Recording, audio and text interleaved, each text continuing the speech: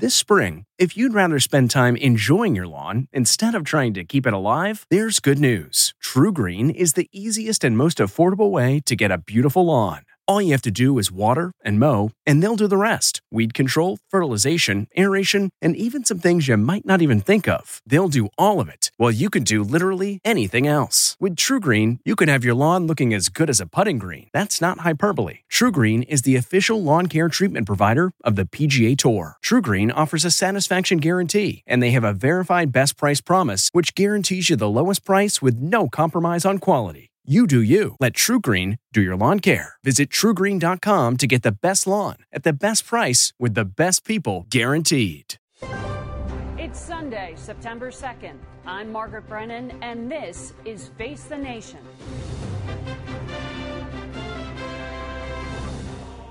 Saturday's send-off for John McCain capped an emotional week of tributes from family. My father was a great man. He was a great warrior. He was a great American. I admired him for all of these things, but I love him because he was a great father. Friends. There's a special satisfaction that comes from serving a cause greater than yourself. I heard John say those words hundreds of times, but for him, we know they were not just words in a speech. They were the creed that he lived by. And political foes. Well, what better way to get a last laugh than to make George and I say nice things about him to a national audience? Although McCain's biggest political antagonist was not in attendance, daughter Meghan sent some straight talk directly towards him. The America of John McCain has no need to be made great again because America was always great. What's next for politics after McCain's passing? We'll talk with Ohio Republican Governor John Kasich. Plus, a conversation with McCain friend and Senate colleague John Kerry about his new book, Every Day is Extra. Reflections on his service to the country as a Democratic nominee in 2004 and President Obama's Secretary of State. All that, plus plenty of political analysis coming up on Face the Nation.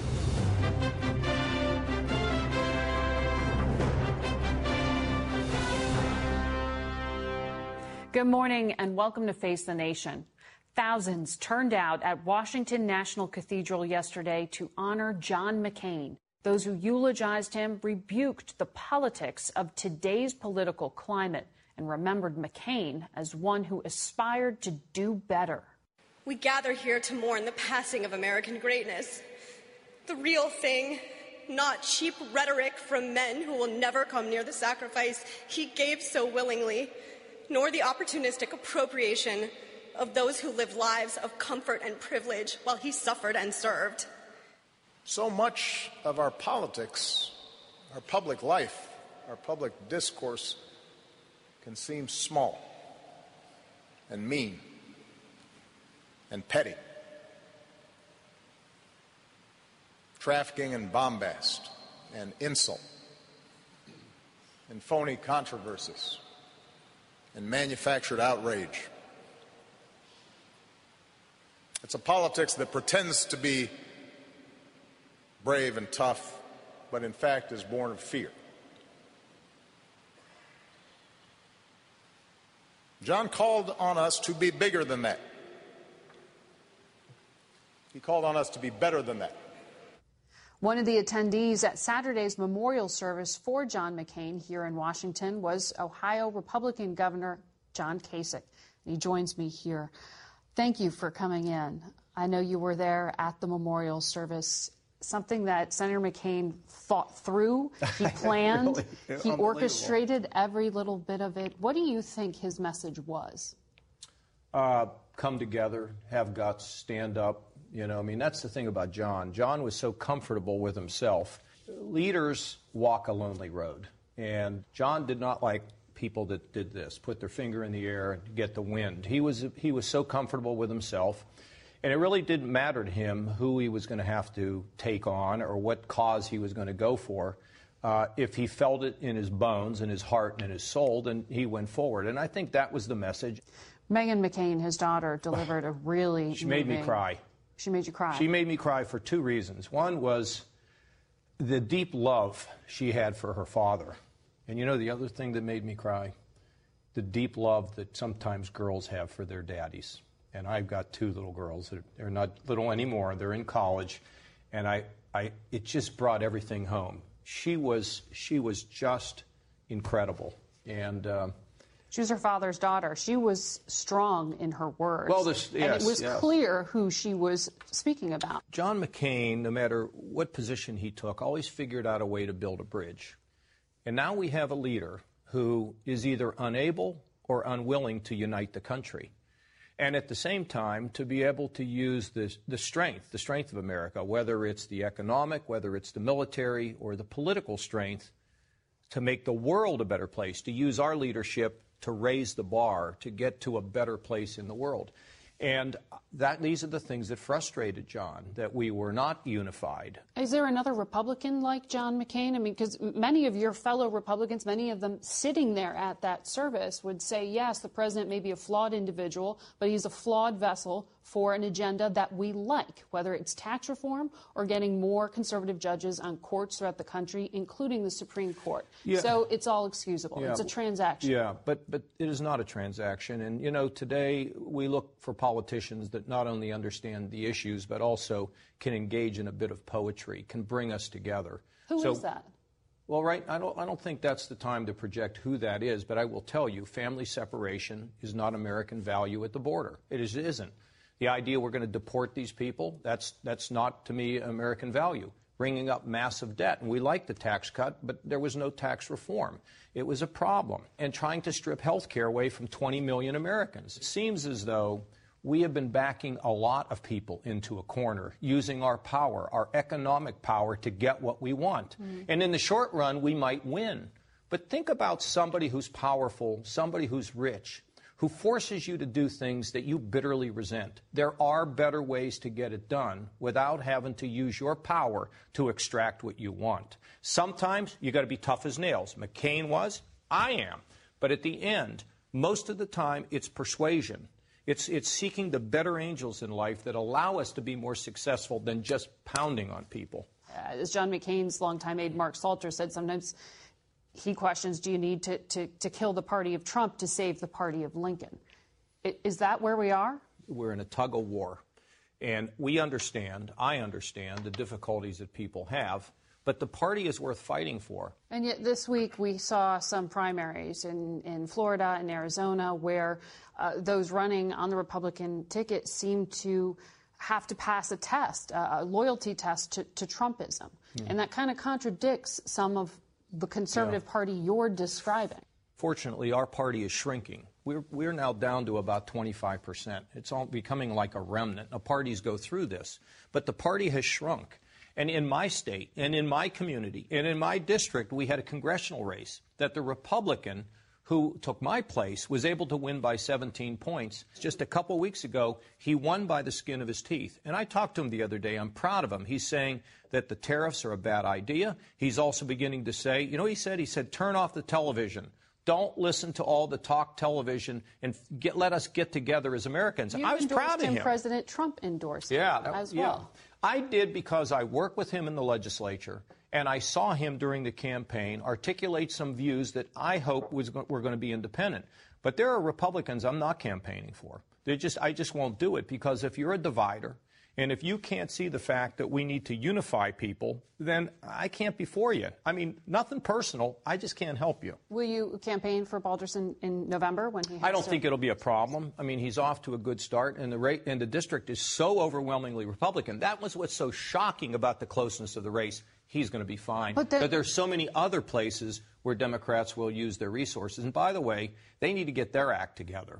You know, we spend so much time talking about how lost the Republicans are, but you think about the Democratic Party moving farther and farther to the left. That's not, our country is center right or center left. It's not on the extremes. Your political party shouldn't matter so much. Vote for the person. If you were to run yourself in 2020, as many are saying you might, you would still run as a Republican, not as an independent, not as another voice out there. I am the party's a worth saving, you're saying. Well, I'm going to do my level best. But at the end, I worry about my country. I worry about my country being a great leader in the world. not more conflict, which can lead to, let's not even go there. I want my country, where the people that live in this country, whoever they are, to feel as though they have a hope, they're respected, and they can be successful. That, to me, is what it is really all about. Last question. You knelt in front of John McCain's coffin at the Capitol. What were you thinking? Well, I had a word with John. I said, John, you remember I called you when you were sick, and I asked you if you were okay with the big guy. And I said, John, I'll see you up there someday. Keep a place open for me, would you? And I got up and left. Governor, thank you. Thank you. Also among those who mourned John McCain yesterday, his old friend, former Senate colleague John Kerry. We spoke with him earlier this summer, prior to McCain's death, about what Kerry hoped to do in his new book, Every Day is Extra. You work to implement our democracy by reaching out across the aisle, by building relationships, by believing in the better angels of American value system. And I think John McCain did that. I did that. Others have done that. But right now, we have a culture divide that has been accentuated by political so-called leaders. And what they're doing is they're operating in a factless world. And my book, I think, is a display of the ways in which you challenge those who would try to tear it apart and not deal with facts, and how you, in fact, can hold the system accountable and get back to the fact-based democracy we rely on. Are you going to be hitting the campaign trail? You bet I am. I think that's the most important work we can do right now, is trying to elect people on a national basis and restore the leadership that the country needs. How do you define what Democrats stand for these days? I think each Democratic candidate is going to define it as they go out and speak to people in their districts. And out of that, I believe, will come the future consensus that's necessary to take a party as a whole to a better place. But it's a party in crisis. Well, I'll probably get smacked for this, but, you know, what I learned running for president is that you don't have a party per se where you have adherence to a strict platform, et cetera. You have an amalgamation. You have a group of people who call themselves Democrats, but they speak with different nuances and different approaches to various aspects of political choices in life. Are you going to run in 2020? I'm really not thinking about it. Talking about 2020 right now is a total distraction and waste of time. What we need to do is focus on 2018. Well, I'm going to ask you that same question sometime after November. If you catch me. If I catch you. You mentioned running in 2004, and you write a lot about it. In some detail you hadn't actually made public before, some of the difficulties along the way. Yeah, there's a lot of, I've never said anything much about it. Do you regret not fighting back harder against the Swift boat attack ads? I do regret that, and I say this in the book, I'm very clear, and I take responsibility for it. It's my ultimate decision. I'm responsible for it not having happened. But yes, I believe it was vital, particularly in the last days of the campaign, to be addressing advertisements that were such a grotesque distortion of the reality of what happened in the rivers of Vietnam. And you regret picking John Edwards as your vice presidential candidate? I write in the book about the qualities that you're looking for when you choose a vice president. I think when you articulate those qualities and then you measure what took place against the qualities that I very much lay out there that you're looking for, it didn't measure up. It wasn't what we had hoped for. So there was some disappointment in that. When we come back, we'll talk to former Secretary of State John Kerry about his policy differences with the man he served under, President Barack Obama. Memories make us laugh and cry. And sometimes cringe when we look back at our fashion choices. But in between flashbacks of bowl cuts and dad jeans, our memories are fading, and so is the old media that holds them. Hi, I'm Adam Baselogger. And I'm Nick Mako, and we're the founders of Legacy Box. Legacy Box is the easiest and safest way to preserve your family memories. Here's how it works. Fill Legacy Box with your outdated media. We professionally digitize and send them back on DVDs, thumb drive, or the cloud. Look, those forgotten home movies, VHS tapes, film reels, and photos are degrading right before your eyes. Experience peace of mind and enjoy reliving the glory days. Join more than 500,000 families who have already trusted LegacyBox. Save your memories today. Visit legacybox.com/save. And for a limited time, get 40% off your order. That's legacybox.com/save for 40% off. legacybox.com/save. John Kerry served as President Obama's Secretary of State in his second administration, and the two men didn't always agree on foreign policy, especially when it came to Syria. I want to ask you about another key relationship. Barack Obama. Specifically, you said, I never succeeded in persuading him to give me the tool I wanted most, greater leverage. Correct. What do you mean? Well, from the moment I was nominated and asked, what about Syria, I said, we have to change Assad's calculation. And throughout the 4 years I was Secretary of State, and privileged to be so, I always raised the issue in the meetings we had about how we needed to change that calculation. I particularly believed that after Assad had been violating ceasefires, it was clear he needed to be taught a lesson. He needed to know that we were going to hold him accountable, and I raised that directly with the Russians, and I put several ideas on the table. The president was not persuaded by my argument. I believed that we had several options we could have done at very low risk to be able to make it clear to Assad that when we had a ceasefire and when he said he was going to live by it, he had to live by it. And I thought we should have done that. Was he too risk-averse? As I say in the book, my job and the job of anybody in a cabinet is to put an idea in front of the president, to argue the idea. The president is the decider.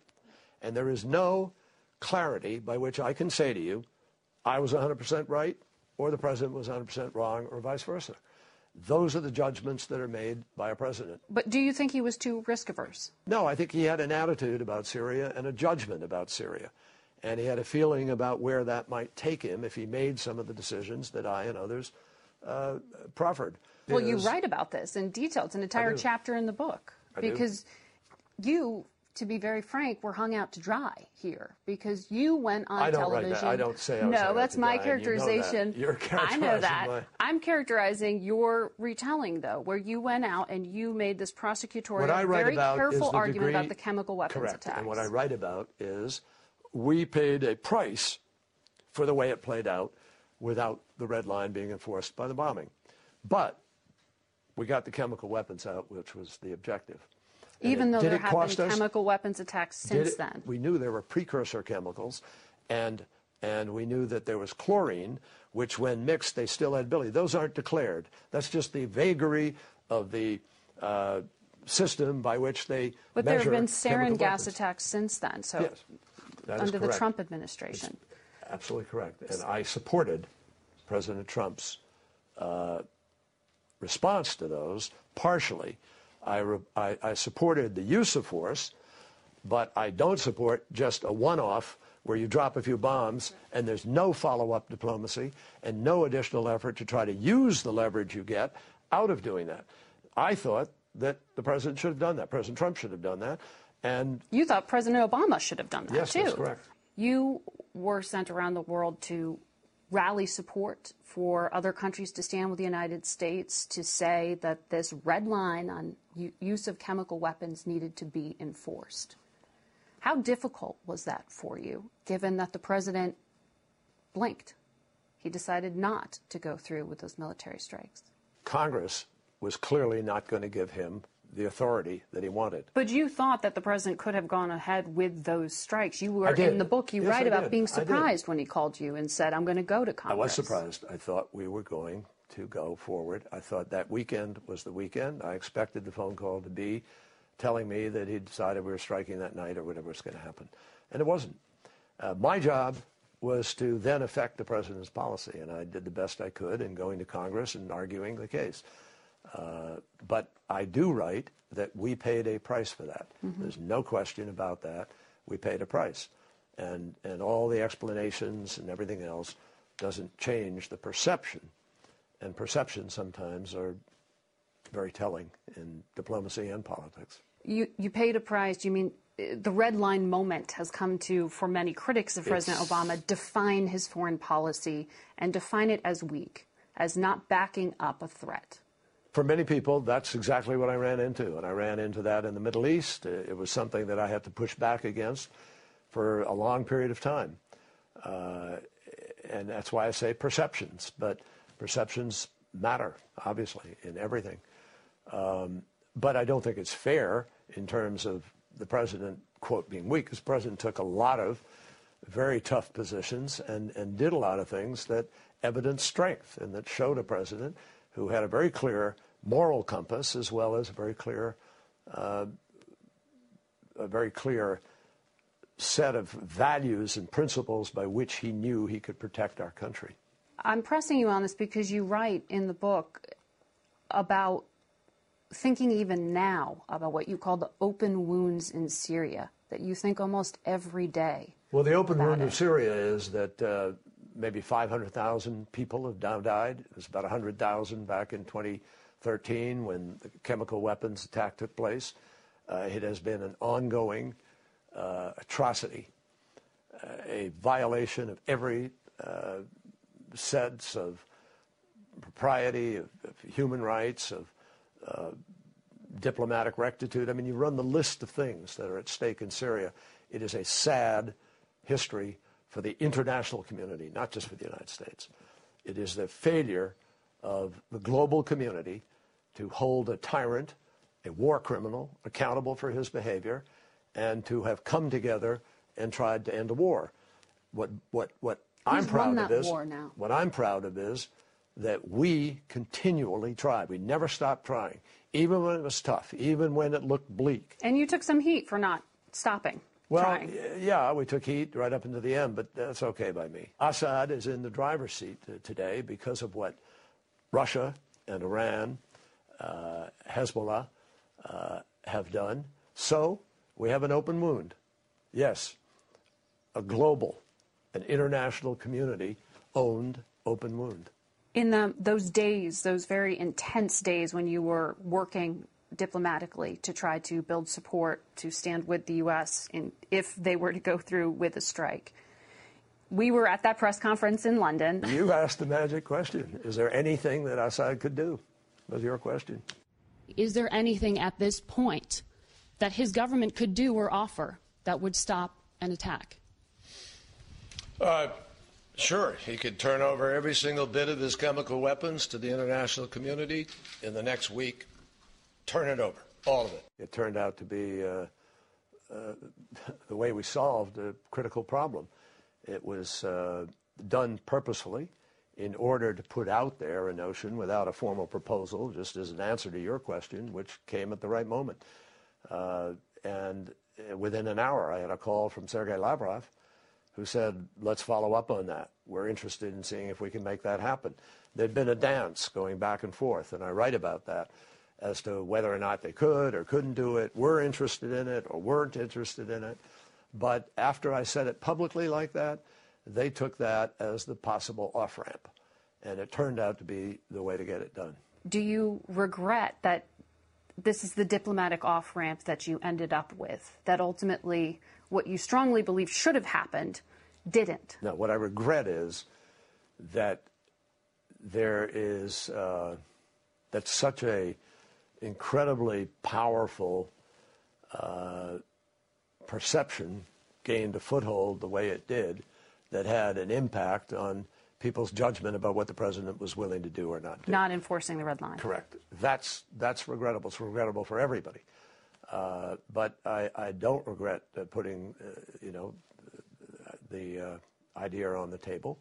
And I think it was a terrific outcome in the sense that we got all the declared weapons out of there. Well, because there have been at least 2 large-scale chemical attacks. Correct. In the past few years. Well, and during which time he's had an opportunity to reconstitute and gain a foothold, and there's been no further inspection and nothing else going on.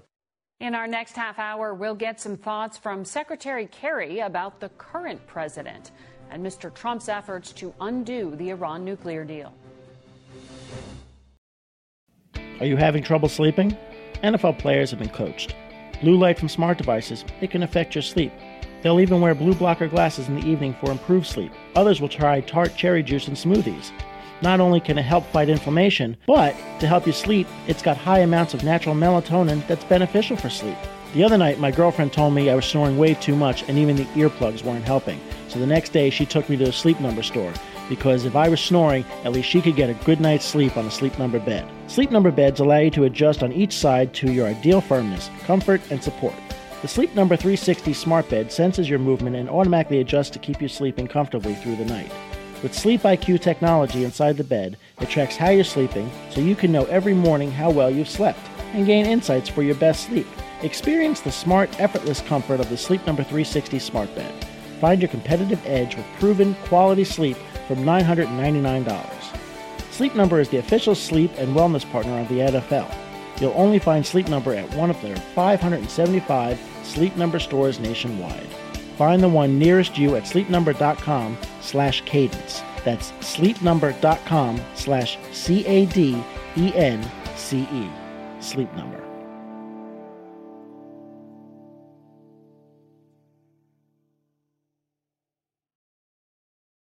Next week marks the unofficial kickoff of the fall campaign season and also the official kickoff of NFL football. We'll be talking about both next Sunday on Face the Nation. Welcome back to Face the Nation. We continue with our conversation with former Secretary John Kerry.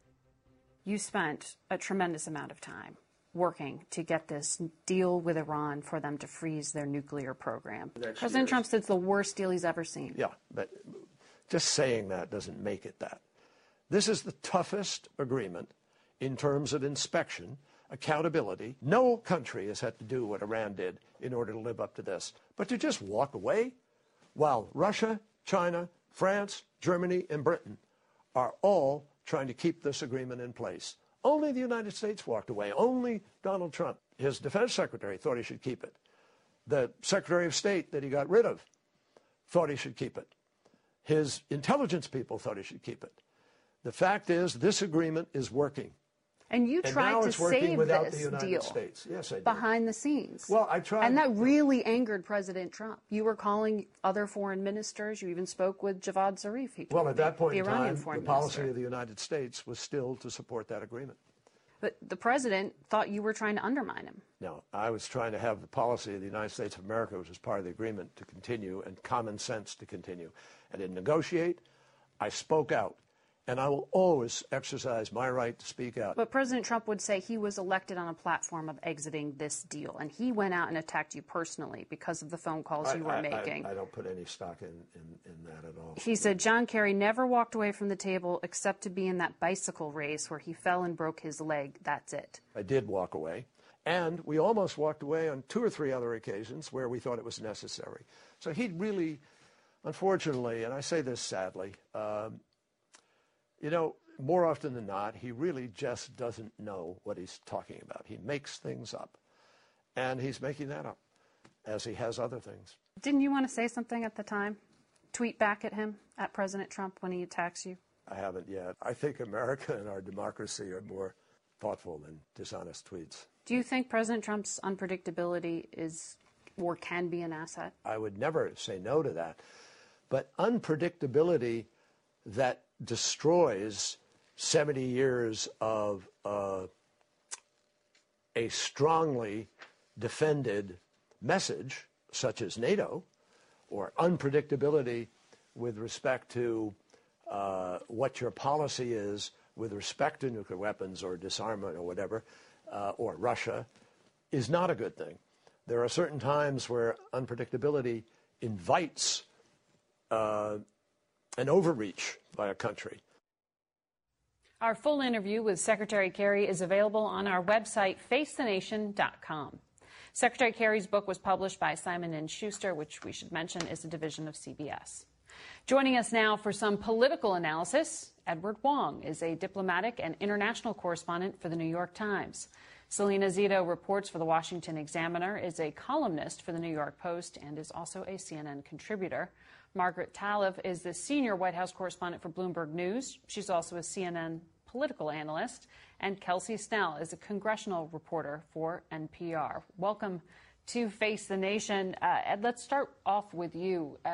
Secretary Kerry there basically laying out his regrets about Syria.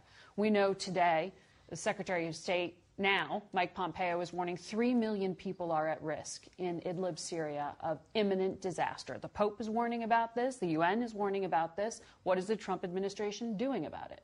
Well, the Trump administration officials say that various people like Pompeo, Mattis, have spoken to their counterparts and to Russian officials about this. But if you look at the Trump policy, it's not that different than Obama's policy. And so far, we haven't seen any action that would really push back against a large Assad military action or backed by Russians and by Iranians. And so I think that Assad won't feel a compunction to really hold back. I think Idlib province is the very last holdout of the rebels, and he's going to push ahead with whatever offensive he has lined up. So despite the tough rhetoric against Iran, the group they're backing, and Assad, is winning this war, and the U.S. is not doing anything to stop this slaughter.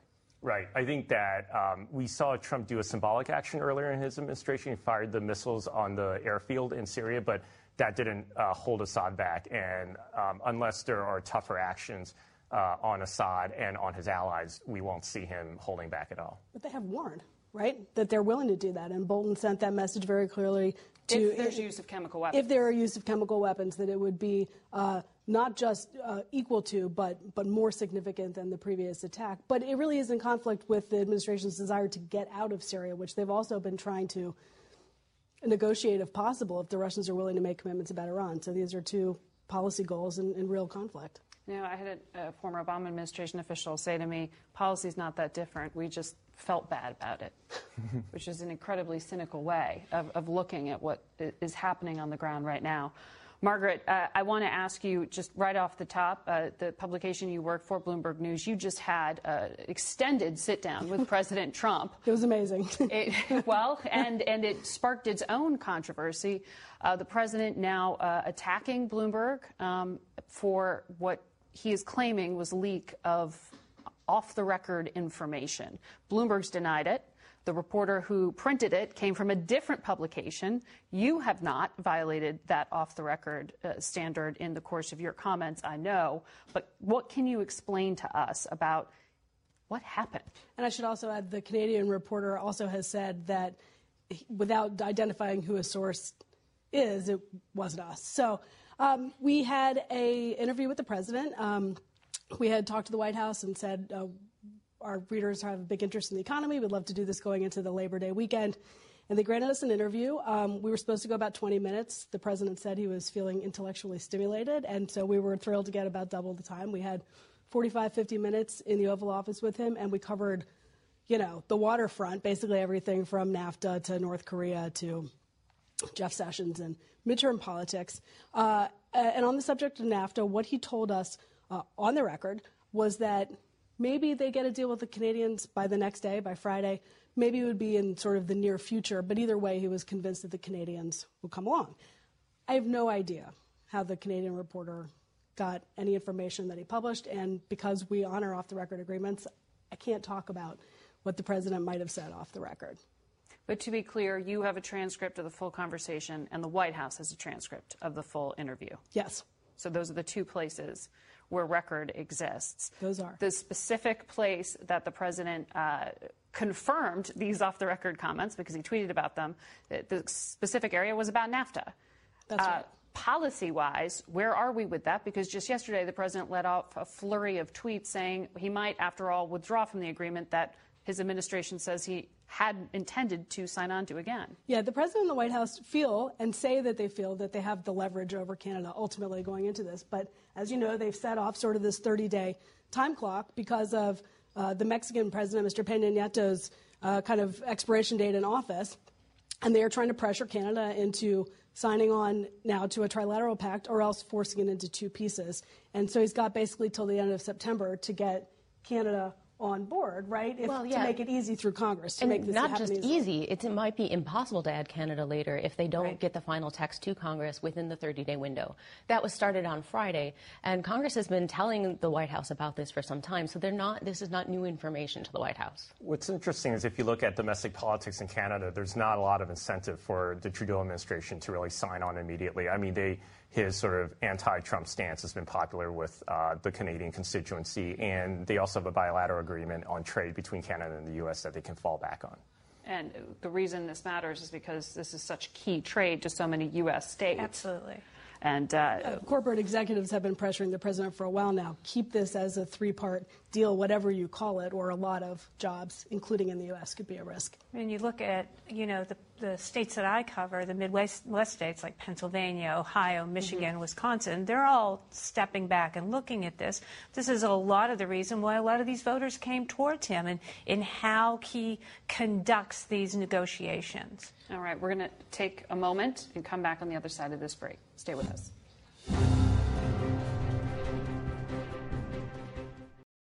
What's your next adventure? Everyone deserves a chance to do what they love. Pacific Life helps you reach financial goals while you go after your personal ones. Plans change over time, and your financial solutions can too. Pacific Life has a variety of financial solutions that can help you complement your life goals and passions while managing the uncertainties.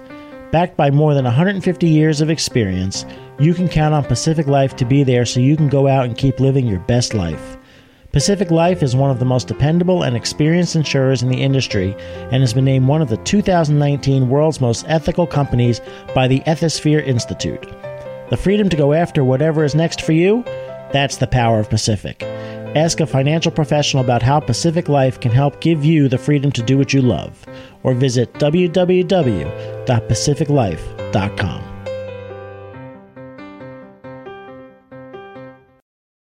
And we are back with more from our panel.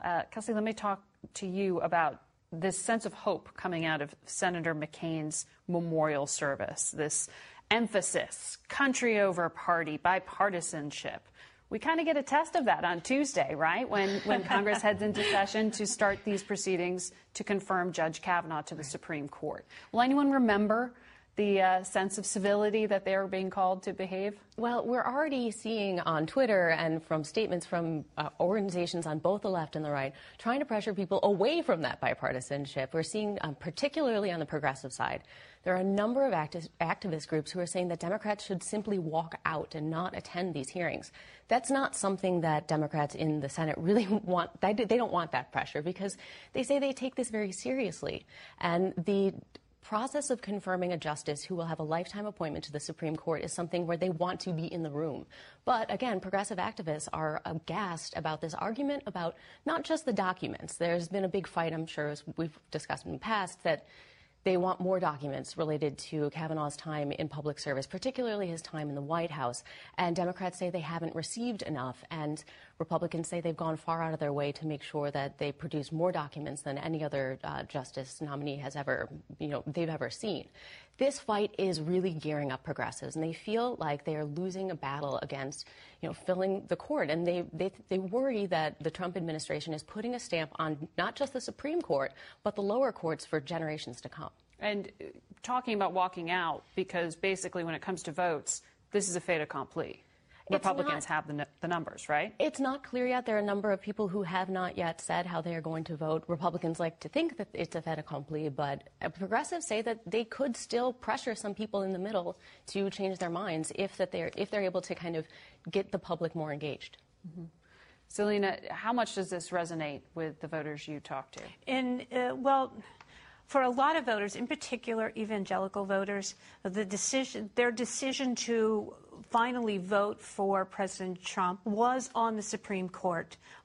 His ability to pick someone as conservative for the Supreme Court. He put that Federalist list out when he was running, and this is where a lot of them, went from their reservations to, okay, I'm going to vote for this guy. They're very energized and excited about this. This is something they're going to be watching, and I will say, I think one of the most vibrant things that we do in Congress is to watch I'm old enough to remember, like, the Bork, when Judge Bork went through the process.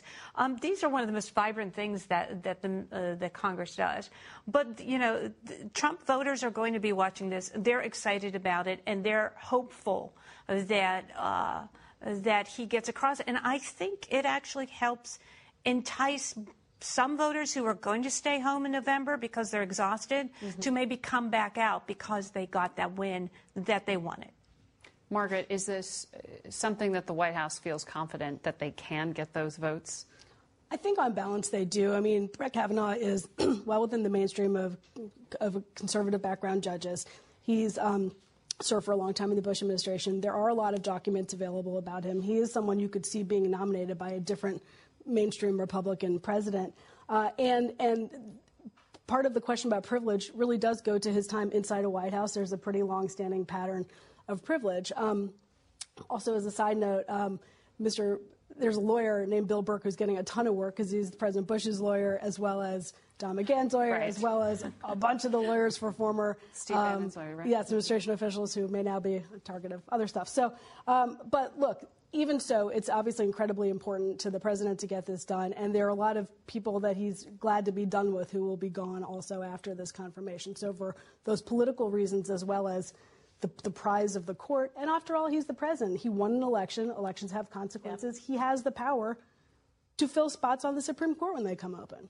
Selena, I put Margaret on the hot seat at the get-go. I'm going to ask you personally as well to respond to what has been some criticism of your journalism. The Huffington Post coming out with an article specifically about you, saying you didn't identify a Republican in a story specifically as a Republican official, and called into question a lot of your work. I'd like to give you the opportunity to respond to that. Sure. As you can imagine, this has been an interesting week for me. It all began through a series of tweets by an anonymous troll.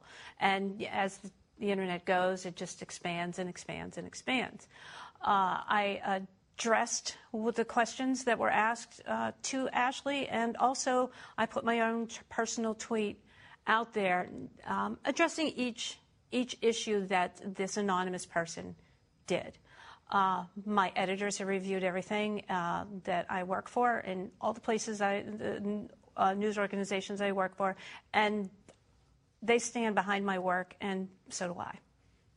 And you will be, I think, detailing some of this in the coming days beyond this conversation here.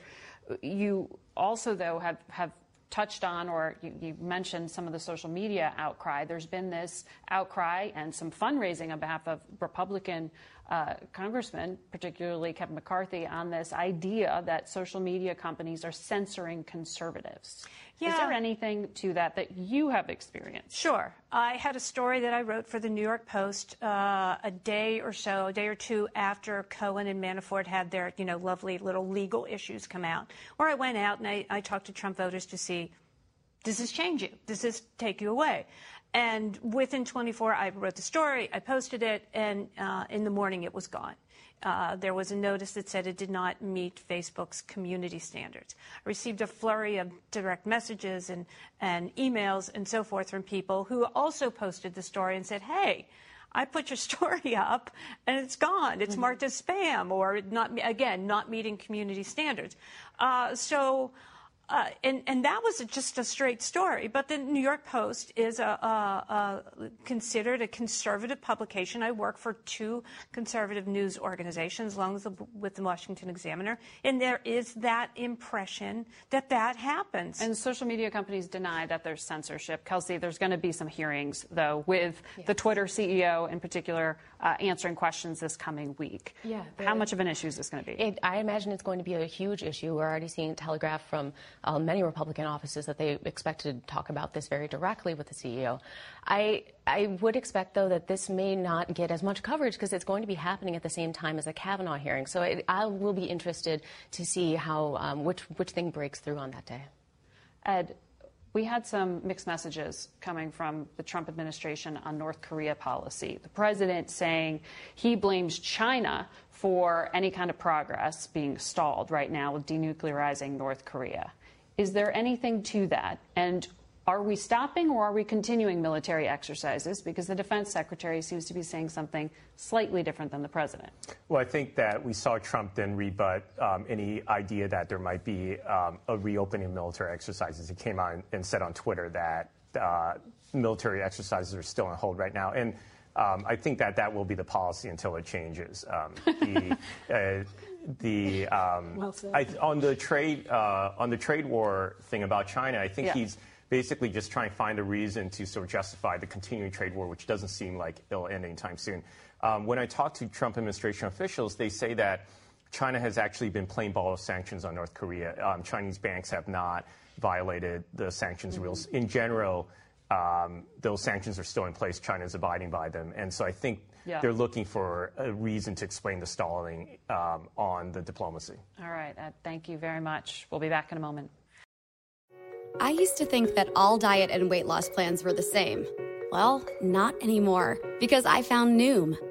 Noom is a new and totally different approach to losing weight and getting healthy that uses psychology and small goals to help change your habits.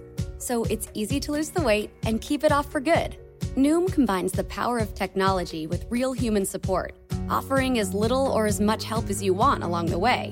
And since Noom is an app, it's always with you and easy to use, which makes it super easy to stay on track and reach your goals. Plus, it's really simple to get started. Just go online, answer a few quick questions, and they'll create a personalized program just for you. Noom helped me lose my old way of thinking about food and dieting.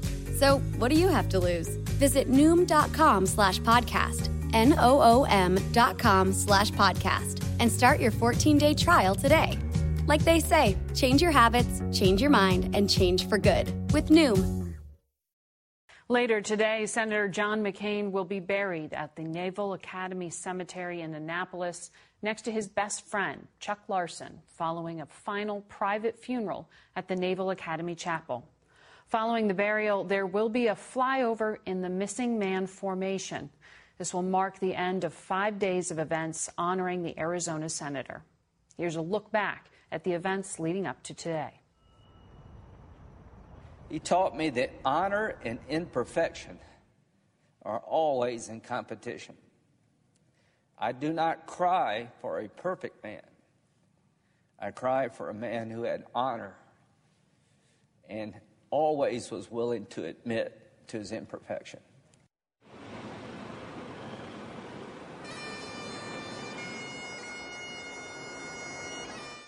We ask for an added measure of thy Spirit to be with John's sweet family, who have sacrificed so much for so long in sharing their loving husband and father with us for these many years.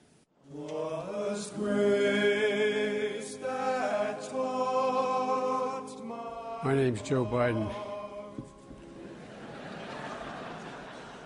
I'm a Democrat.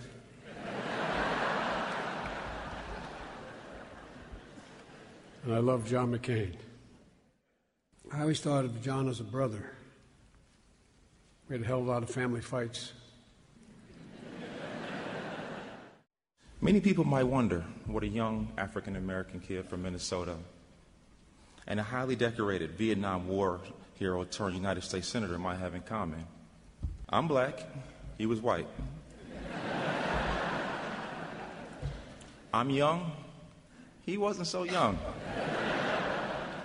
How does this unlikely pair become friends? That's just who he is. Over the several years, I had the privilege of spending time with Senator McCain. Sometimes it was just a visit to our practices. Other times it was him texting and saying, "Oh, you need to pick it up this Sunday."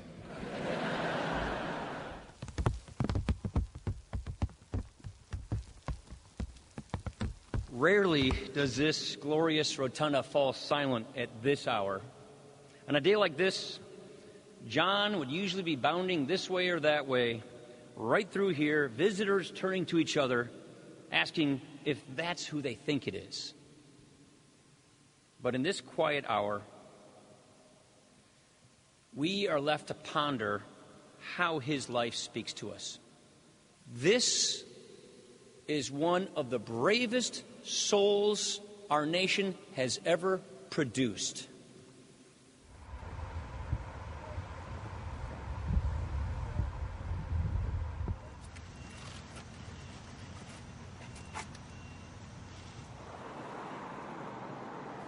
That's perhaps how we honor him best. By recognizing that there are some things bigger than party or ambition or money or fame or power. That there's some things that are worth risking everything for. At his best, John showed us what that means. For that, we are all deeply in his debt. None of us will ever forget how even in his parting, John has bestowed on us a much-needed moment of unity and a renewed faith in the possibilities of America. One of his books ended with the words, "And I moved on." John has moved on. He would probably not want us to dwell on it, but we are better for his presence among us. The world is smaller for his departure, and we will remember him as he was, unwavering, undimmed, unequal. Oh, Daddy boy, oh, Daddy boy, I love you so.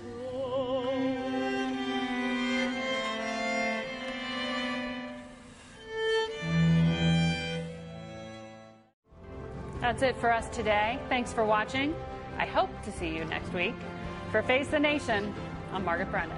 Today's guests were former Secretary of State John Kerry and Ohio Republican Governor John Kasich. The executive producer of Face the Nation is Mary Hager.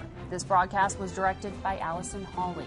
Face the Nation originates from CBS News in Washington. For more Face the Nation, we're online at facethenation.com. And If you like Face the Nation with Margaret Brennan, you can listen early and ad-free right now by joining Wondery Plus in the Wondery app or on Apple Podcasts. Prime members can listen ad-free on Amazon Music. Before you go, tell us about yourself by filling out a short survey at Wondery.com/survey.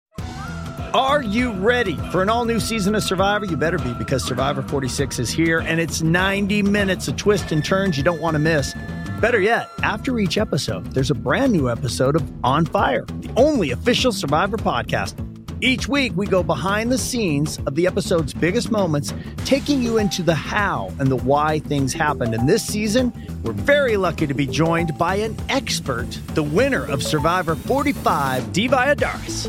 What is up? I'm thrilled to be joining this team and to be giving you my take on how and the why players made the moves they did, what it takes to outwit, outplay, and outlast, and to ask Jeff some questions, because even after 26 days out there is still a lot for me to uncover.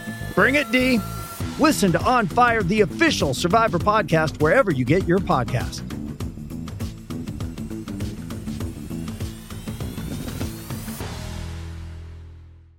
The Hargan women seem to have it all. From the outside looking in, we were blessed. My mom was amazing. But as detectives would soon learn, there was a lot going on inside the Hargan household. Ashley and I have been calling my mom and the house and Helen. No one's answering.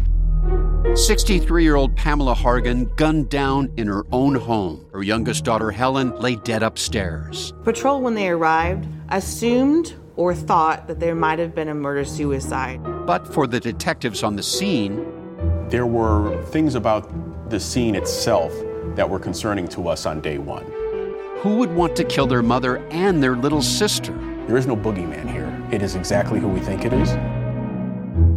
I'm Peter Van Sant from 48 Hours. This is Blood is Thicker, the Hargan Family Killings. Listen to Blood is Thicker, the Hargan Family Killings early and ad-free starting May 1st with a 48 Hours Plus subscription on Apple Podcasts.